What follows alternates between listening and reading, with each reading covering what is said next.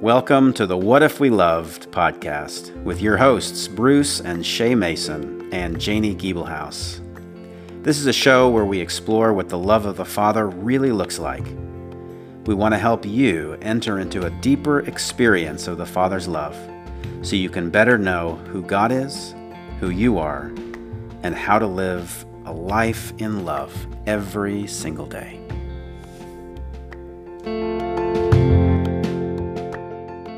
Welcome to the What If We Loved podcast.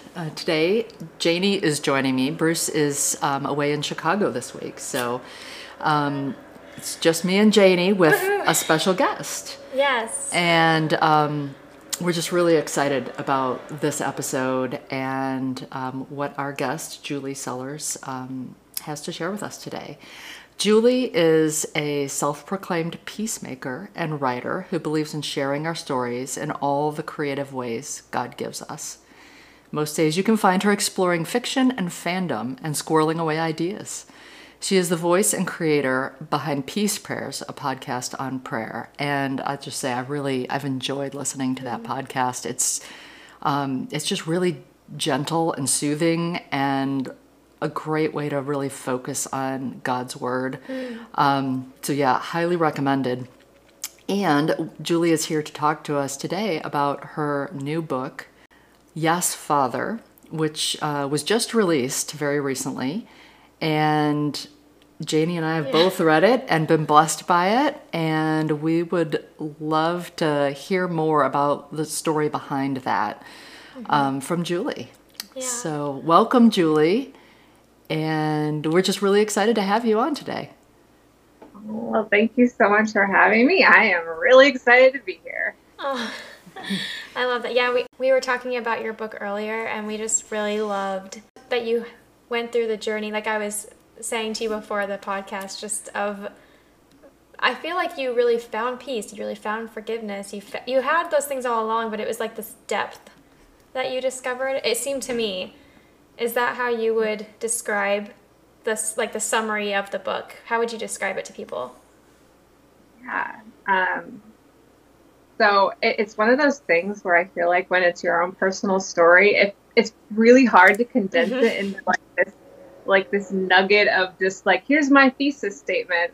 I just want to talk and ramble about it because there's all these new insights that I'm getting every single time I talk about it. But I think that the basis of the book is that it's a story about how I learned to forgive my father for his abusive behavior toward me as a child by taking care of him when he had Alzheimer's. And it's a journey that I went on to be able to learn that forgiveness was possible when I didn't really know that it was. And it's like you said, I think when you are a Christian, when you're walking with God, he always has peace and forgiveness present for you, right? You just kind of, not automatically, but maybe automatically, you just get that because you're a child of God, but your rest of your life can sometimes crowded in so many different ways that you're not able to really see it or experience it in the way that I know God wants us to. And so, in just a very bizarre twist of events, it felt like to me at the time,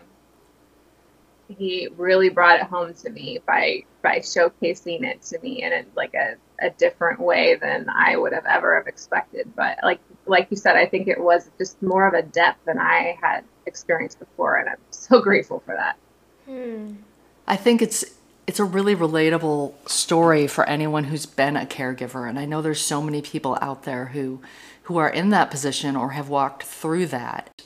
I've walked through some of that recently with my father, and his battle with cancer wasn't as long as your father's struggle with Alzheimer's was, but you just see someone, suffering like that, and if we keep our hearts soft toward them, even when it is someone who's hurt us, God really comes in and he shows himself in new ways, and we get, I think a more profound look at his compassion. And there's a real gift when we're able to walk in that, but that doesn't take away from the fact that it's a hard journey. What were some of your greatest struggles along the way? I feel like we could be here for hours. Yeah. I mean, the greatest struggle, honestly, was always being kind of so triggered by his behavior. And I'm trying to do this thing for him and be there for him, but all I want to do is run away because it's so hard and it's so painful to constantly feel like my whole life is being drained by someone who doesn't even really appreciate or understand what I'm doing. And, you know, there are so many things that I just didn't know how to do. Like, I had no clue how to handle, like, Social Security and housing and, you know, doctor's appointments and all these things that just suddenly come with it. And then you're trying to balance, like, taking care of somebody practically and handling their emotions and making sure that they're okay. And it's just like a completely overwhelming position to be in. So I think that was the hardest part, was just struggling to have a relationship when I was feeling hurt all the time, and then just having no clue what I was doing. It was probably the biggest things. Right. How did you guard your heart against bitterness? I can just imagine that it would be so easy to kind of take that bait, if you will, when you're in the midst of that. In many ways, I just have to say, honestly, it was like the grace of God. Like, I honestly don't know how I did that. And there were days for sure when I felt pretty bitter and pretty overwhelmed, and like I just either couldn't do it anymore or that it just was so not fair. But I think in a very interesting way, like, that it's probably universally true that it's really hard to care for something and not love it. Like, you know, when you're putting effort into something, you sort of build up this, like, you know, natural affection for it, like, because you're trying to keep it alive and happy and well. And that, in a silly way, you know, it's kind of like how we feel about our plants or our animals or things like that. But people, obviously, because they're such, you know, complex and you know, creative creatures, that there is something even deeper that just sort of knits you together with them. So I became very invested in wanting to make sure that he was okay. And when that happens, I think you just can't be as bitter or resentful, because that's not where your attention is focused on. Yeah. And you're thinking about, you know, how can I help this person? And there was like, at the beginning, you know, Alzheimer's really is just very interesting behaviorally for people when they start changing. Some people have, like, I know, complete personality flips, and they just become like the sweetest person in the world, and people have told me that, and I was just like, nope, that's not what happened. He did not change. All of his like bad behaviors, I felt like they magnified. Yeah. And so it was just completely hard to relate to him as a person. But actually, as the time went on, and especially in, like, probably the last year of his life, he wasn't, like, sweet or docile, maybe, but there was such a vulnerability to him, honestly, that it was endearing and kind of helped smooth over those rough edges. So his personality did sort of level out a little bit at the end, and that, I think, really helped sort of prepare me to be in a place of complete just affection and caring, and then honestly sadness when he did pass away. And so all of the kind of the harder parts were not the harder parts, because it was all hard, but the more conflict between us, that mostly happened at the beginning. And at the end, he was receptive to me being there with him in a way that he hadn't been before, because I think he had learned to rely on me and trust me as kind of the only one constant in his world. Yeah. Yeah. One of the really poignant moments in your book that really made me pause was when you talked about finding your father's journal and seeing what he had written, asking Jesus to help him. That part melted my heart. I cried a little. Yeah, and I did too. And it just really, it's like, what a gift to be able to see that, maybe not something that you would hear him say directly, but to get inside his heart that way, to know that he was reaching out to Jesus. Yes, exactly. There's, sometimes I think a really critical part of ourselves, just because that's sort of how we're wired as human beings, is to sort of judge other people by their behavior and actions. And so you could say that for most of my life, my father was not acting in a very Christian-like way. And so, like, did he really love God and love Jesus? But, like, I don't want to think that way. Like, it's not my business, really. Like, God knows his heart, not me. And I know that I struggle in other ways. Maybe I'm not quite as, like, outwardly damaged, hopefully, in the way that I behave towards other people. At least I really try not to be. But there is, definite sin and stuff in my life that God has forgiven me for. And so, like, that's how I kind of wanted to approach it. And then you see those moments like that, and you're just like, God loves him, and God reaches out to him, and just as, he does to everyone. And it just is a very kind of, like you said, it's just an insight into somebody else. And you really just, can't help but go like, oh, okay, enough with, like, how I'm feeling about this. This is about him and God, and that's a beautiful thing. Yeah, definitely. I really did like how it seemed like you tried to understand your dad throughout the chapters. I remember when your dad wrote your sister a letter, and at the end of it, you guys were having, trying to process it. One of you said that, I really think he believes what he's saying.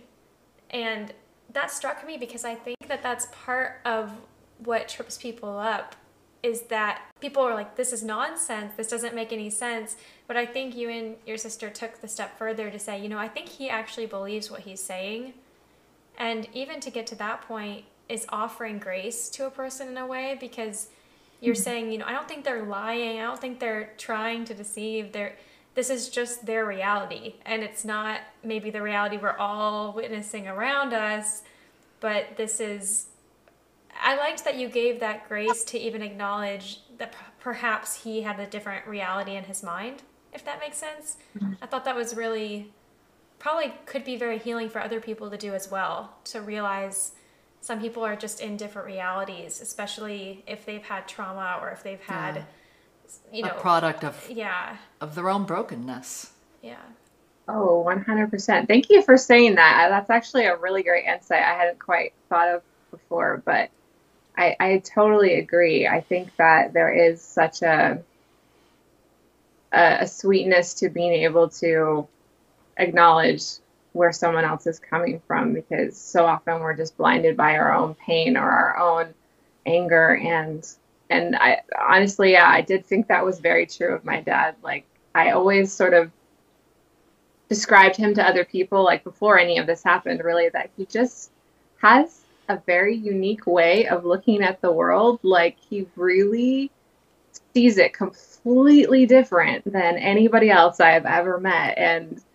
And that was always true. And so it was just kind of like, not just in the way, that, like, when 5 people witness a crime, they'll all have slightly different insights and observations, but he would have like one that was like just the complete opposite of all of them.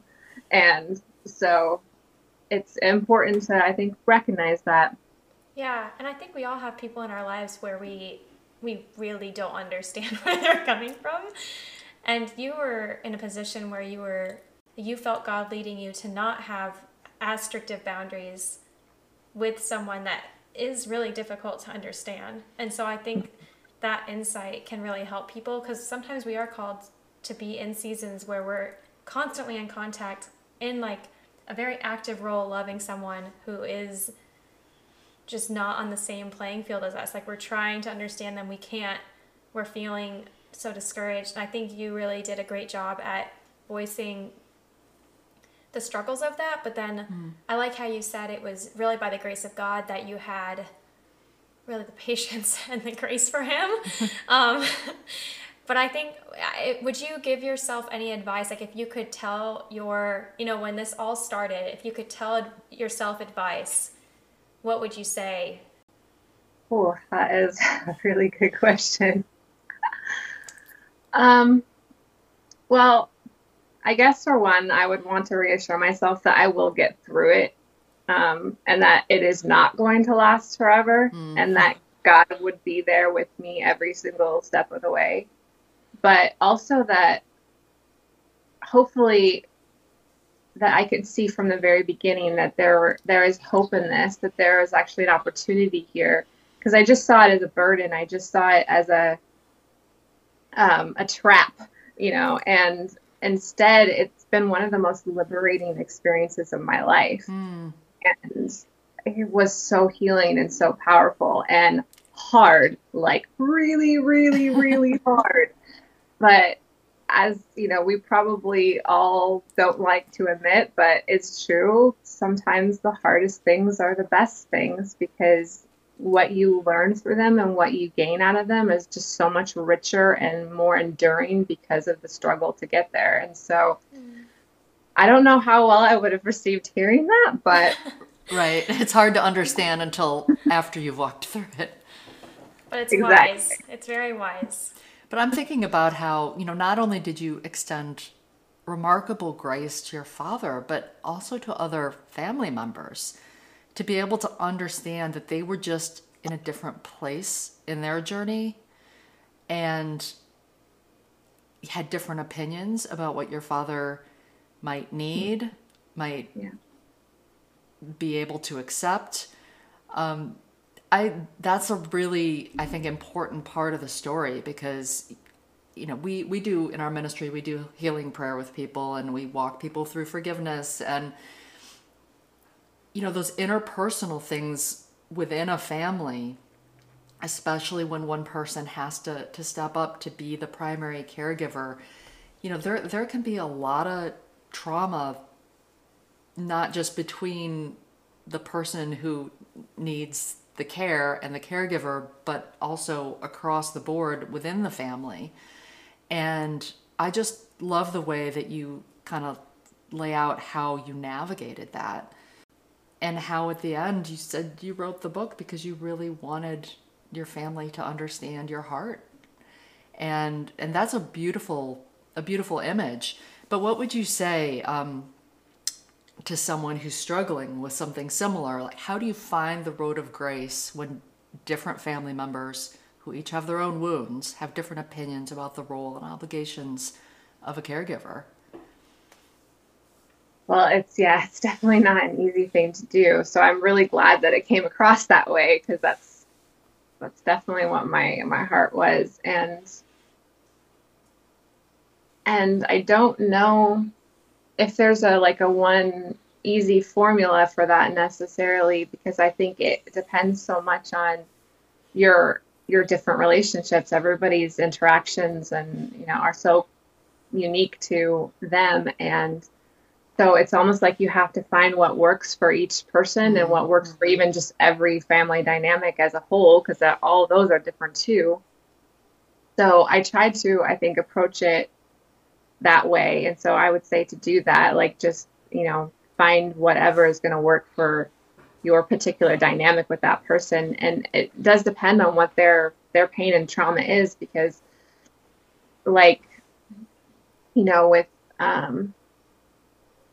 with my brothers, that it was a completely different version of a relationship with my sister. And then the same thing, but even between the brothers, one of them was just, not just fine, but like, didn't have the same kind of level of wounding, it felt like. And so he was so much more willing to interact and be a part of everything. And so in some ways I wanted to include him more because I wanted to bring him into what was happening and make him feel a part. But the other ones, I was like, I want to protect you because I feel like this is going to be more painful for you to be a part of this. And so I don't want you to have to be here and go through this. And I would also just say, like, you're going to have to really pray and just lean into hearing God's spirit on this, because we try to do it in our own wisdom and our own strength. And it just ends up kind of a mess because we're so anxious to fix things. That's kind of like the really hard line that I've had to learn to walk in my family from a child to an adult. And I think it's kind of one of the other threads through the book is just that I was always so anxious to try to make everything okay, to try to like make everybody feel better and not rock the boat in any kind of way. And it just, sometimes that makes things worse because you don't allow people to go through the process they need to go through to get to where they're going to go. Just like I probably would have tried to fix this whole Alzheimer's thing and not done it at all. Like that would have been my like first instinct. Yeah, let's just make this not happen. But if it hadn't happened, I wouldn't have been able to come to that place of, reconciliation with my dad. And even though, it was mostly on my end because he didn't know what was going on, like, I think it was helpful for him too. So for my siblings and for anybody who's like going through like a thing like that, I'm preaching patience, I'm preaching prayer, and I'm just preaching grace because you can't do it on your own. You really need God's help and his individual like insight into each relationship. That's such a good word. Yeah. And that sort of makes me think, like, how do you discern what is a God-given responsibility versus our own codependent sense of obligation? Yeah. Oh, yeah. And that sounds like when you were saying to ask God individually in prayer, I really feel like that's the key, because I'm sure there are some, psychologists or someone out there that says, if this ever happens, it's not your responsibility, you shouldn't do it. And then there's probably people on the other end who say it is your responsibility, you absolutely should. And these people who are very confident in completely opposing directions. And so I feel like when you were saying about listening to God and letting him guide you uniquely, that really touched my heart. Good. Because I think that's just kind of the way with most things in life. We tend to go to extremes, right? We're going to either like do all one way or all the other, but it's not actually ever that simple. There is, black and white in this world. There is absolute truth. There, things that are just right for everyone, things that are wrong for everyone. But that's, again, up to God to decide, not for us to decide. So you have to be willing to listen to him for that to hopefully come through very clearly. And so I think when it comes to like the responsibilities of like giving to people, we're in an age right now where we're all really like hopped up on boundaries and self-care and protecting ourselves and making sure that we're not in unsafe situations. And believe me, I'm not saying that those things aren't good, because I have definitely needed to walk those lines and learn those things myself, even in this situation. But I think we've gone so far in that direction that we're forgetting that God has called us to carry each other's burdens and to love one another and to be there for each other and to give unselfishly, to be, sacrificial in our love, because that's what Jesus did. Yeah. Jesus never hesitated to give to anybody. And I would say that, it's not that Jesus wasn't practicing self-care or didn't have good boundaries, right. But he was always giving of himself, because his strength didn't come from himself or from his own desires or anything like that. His strength came from his Father. And so if we're pulling our strength from God, then we won't feel so overwhelmed and so frustrated and so drained and so taken advantage of, because we're not concerned about ourselves, because our selves are getting filled and renewed by him. And I don't really have like a again, here's 3 steps to how to make that happen all the time, because and we're really glad about that, because we don't right? believe in strict formulas here, so it just doesn't work. It just doesn't work. So it's got to be you being so intentional about your relationship with God and making sure that it's the most important thing in your life. And then once it is, everything else just spills out from that. And yeah, it's good. That's such a good word, because it is all about abiding and staying in that place where that alignment and that connection with the Father is there. I love that. And one of the things that really struck me toward the end of your book was you quote Corrie ten Boom, who I love, where she's struggling very understandably about shaking the hand of a Nazi, and says, Jesus, I cannot forgive him. Give me your forgiveness. So I guess my question there is, how did this prayer become a reality in your life? Well, in a weird way, it became a reality sort of after the fact, because I didn't end up reading that until after my dad had already passed away. And honestly, reading that book destroyed me. I was so just taken to my core, but in the best way. It was so good. And I knew the story, and I again probably read quotes and stuff from her all my life, but I'd never, because I'm afraid of stuff like that. I'm not the kind who's going to put myself in a situation where I know I'm going to get so emotionally distraught, because I feel it. I do have really sort of deep feelings. Just a side note, but my sister always said that it was not a good idea to be around me for 2 or 3 days after I'd read or watched Little Women, because I just was so upset all the time. Oh, I love that.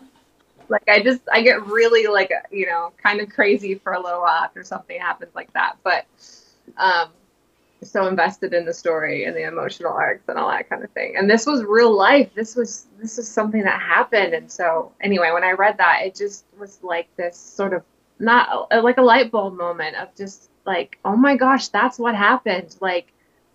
I couldn't do it. You did it. And that's sometimes I think that the best word for people, because other people have asked me, I can't forgive this person. I just can't. There's no way I can ever forgive this person. And I'm like, you don't have to do it. I mean, you do have to do it, if I'm being honest, or you're never going to be able to move on or heal or grow. Right. We have to be willing to do it. Yeah. You're just hurting yourself, honestly. Sometimes, we have this idea that forgiveness is about the other person and letting them off the hook, but absolutely that is not what forgiveness is about. Forgiveness is about being willing to, let yourself be better and grow and heal. And it doesn't matter if the other person accepts it or not, because that's not the point. The point is that we forgive because we have been forgiven. And so when you're struggling with this idea of I just don't think that I can ever forgive them, and again, my siblings have told that to me, that's still a reality in our family. And that's not a blame. It's not a criticism. It's just a fact. But at the same time, again, my thought is that don't do it for them, do it for yourself, and don't do it yourself, but let God do it through you, because you can't actually really, I think, fully forgive somebody on your own, because something is always going to remind you, something is always going to come back and trigger you. Even when I was kind of going through and reading all my old journals and stuff to sort of prepare for writing the book, I got really triggered again. I got really upset and felt really unhappy and kind of mad, and And there was just this other layer of healing that I had to go through that I wasn't aware needed to happen, but God knew. Yeah. And so also forgiveness is a process. I don't think we're ever completely done doing it, but in a way that's the best thing, because it's so kind of God to let us heal in layers, because all at once would just be way too much. Yeah. So true. Yeah, I completely agree with that. And we see that a lot with people that we pray through, and God is so gracious and so loving in the way that he walks us through the journey of forgiveness. I think a lot of people view forgiveness as not valuing themselves at all. Like they think, oh, I need to basically say that this was worth nothing. Like this pain was worth nothing. This experience was worth, and that's not saying, we're not saying that. I just feel like he has so much kindness in his heart towards us when we're forgiving and when we're in the process of forgiving, because he knows, like, it was worth something to him. Like the pain that was done to us, it wasn't, you know, it's not like he's just saying, oh, it was nothing, get over it. He's like, actually, that was big, you know, and I want to walk with you through it. You don't have to just be done with thinking about it. Or it's not just forget and move on. It's redemption. Oh, yes. Redemption stories are my favorite. Yeah, so good. So I'd love to just have you share a little bit about your podcast as well, and tell us where people can find that, and also where they can purchase your book. Yeah, 100%. So the podcast is called Peace Prayers, and basically the idea came about in a weird way, because I wanted to sort of establish a little bit of a presence online and sort of let people get to know me in a way, but I didn't have a lot of time to create a lot of content or anything like that. So I was thinking about what I could do, and people have always told me that my voice is very soothing and calming. So I think that comes through in the podcast, definitely. That's good. I'm a little bit like, oh, because people are like, yeah, I go to sleep listening to you. And I'm like, okay, I'm putting everybody to sleep. But it's good because, again, it's all about peace. So the idea was that I would just take a scripture and just sort of pray through it, and hopefully find some peace from that for people. And it did start out like literally just praying scriptures about that, you know, are about peace. And not that I would run out of those like super quickly, but I was just like, yeah, no, you can find peace in lots of different scriptures. And I was just getting inspired by what I was reading and everything myself. So I was like, okay, let's expand this out, and we'll just pray. And so yeah, it's a real short, you know, it's never been over 10 minutes yet, as far as I'm aware. And it's just hopefully a good way you just sort of listen to it. And you can hopefully go back and listen to it and pray through it yourself. And it's transcribed on my website. So that way, you know, if you want to just like read it out as a prayer, you can. And so that's where it is. It's hosted on Anchor, but you can find it on like Apple Podcasts and Google and Spotify, and you know, just pretty much anywhere that you listen to podcasts, you can find it. And there's definitely, like I said, a link on my website, which is www.ja-sellers.com. So you can hopefully find it really easily if you like. And then as far as the book goes, it's available pretty widely online now, which I'm really excited about. Again, if you go to my website, there's a link to it, and it'll like pop you to different links. So you could either do Amazon or Barnes & Noble or somewhere else that you like to buy books, and it's available in either an ebook version or a paperback. And so hopefully it's really easy to find, and you can, you know, find it on whatever platform you so choose. That's great. And I know as a podcaster and author myself, reviews and ratings are tremendously helpful. So those of you listening, if you get a chance to go listen to the podcast or read the book, do take the opportunity to leave a great rating. Mm-hmm.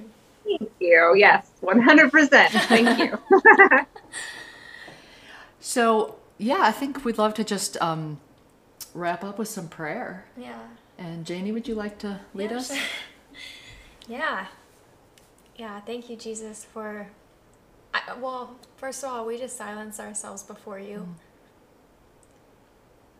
We thank you that you are in the journey with us when we're trying to forgive, when we feel like it's impossible, or when we feel like being around someone is too hard.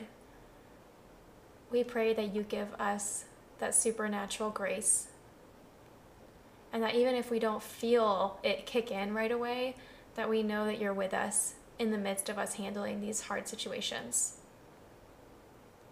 We thank you for the way that Julie's done that with her dad and with her family, just as they all process differently.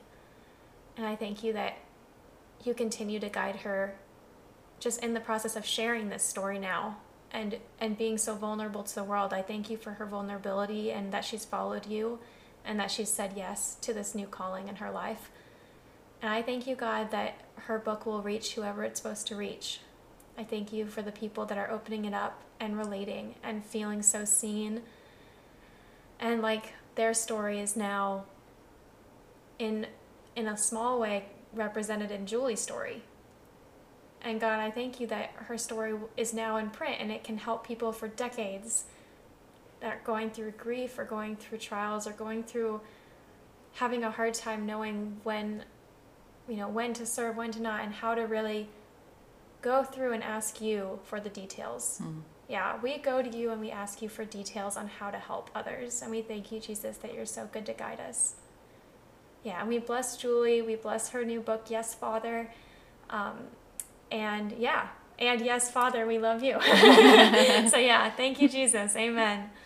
Amen. Thank you so much for joining us today, Julie. This has really been a pleasure, and I can't wait to hear how your book continues to reach people. Yeah. Well, thank you. I'm so blessed to have been here. You guys were so wonderful. Thank you for having me. Oh, of course. So great to have you and to meet you. Well, that's it for today's episode, and thanks for joining us, and we look forward to catching up with you next time. God bless.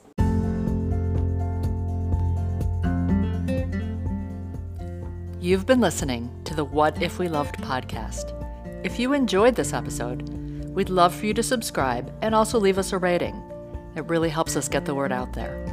For more information about our ministry, Love Inside Out, please visit our website at loveinsideout.org. Thanks for listening.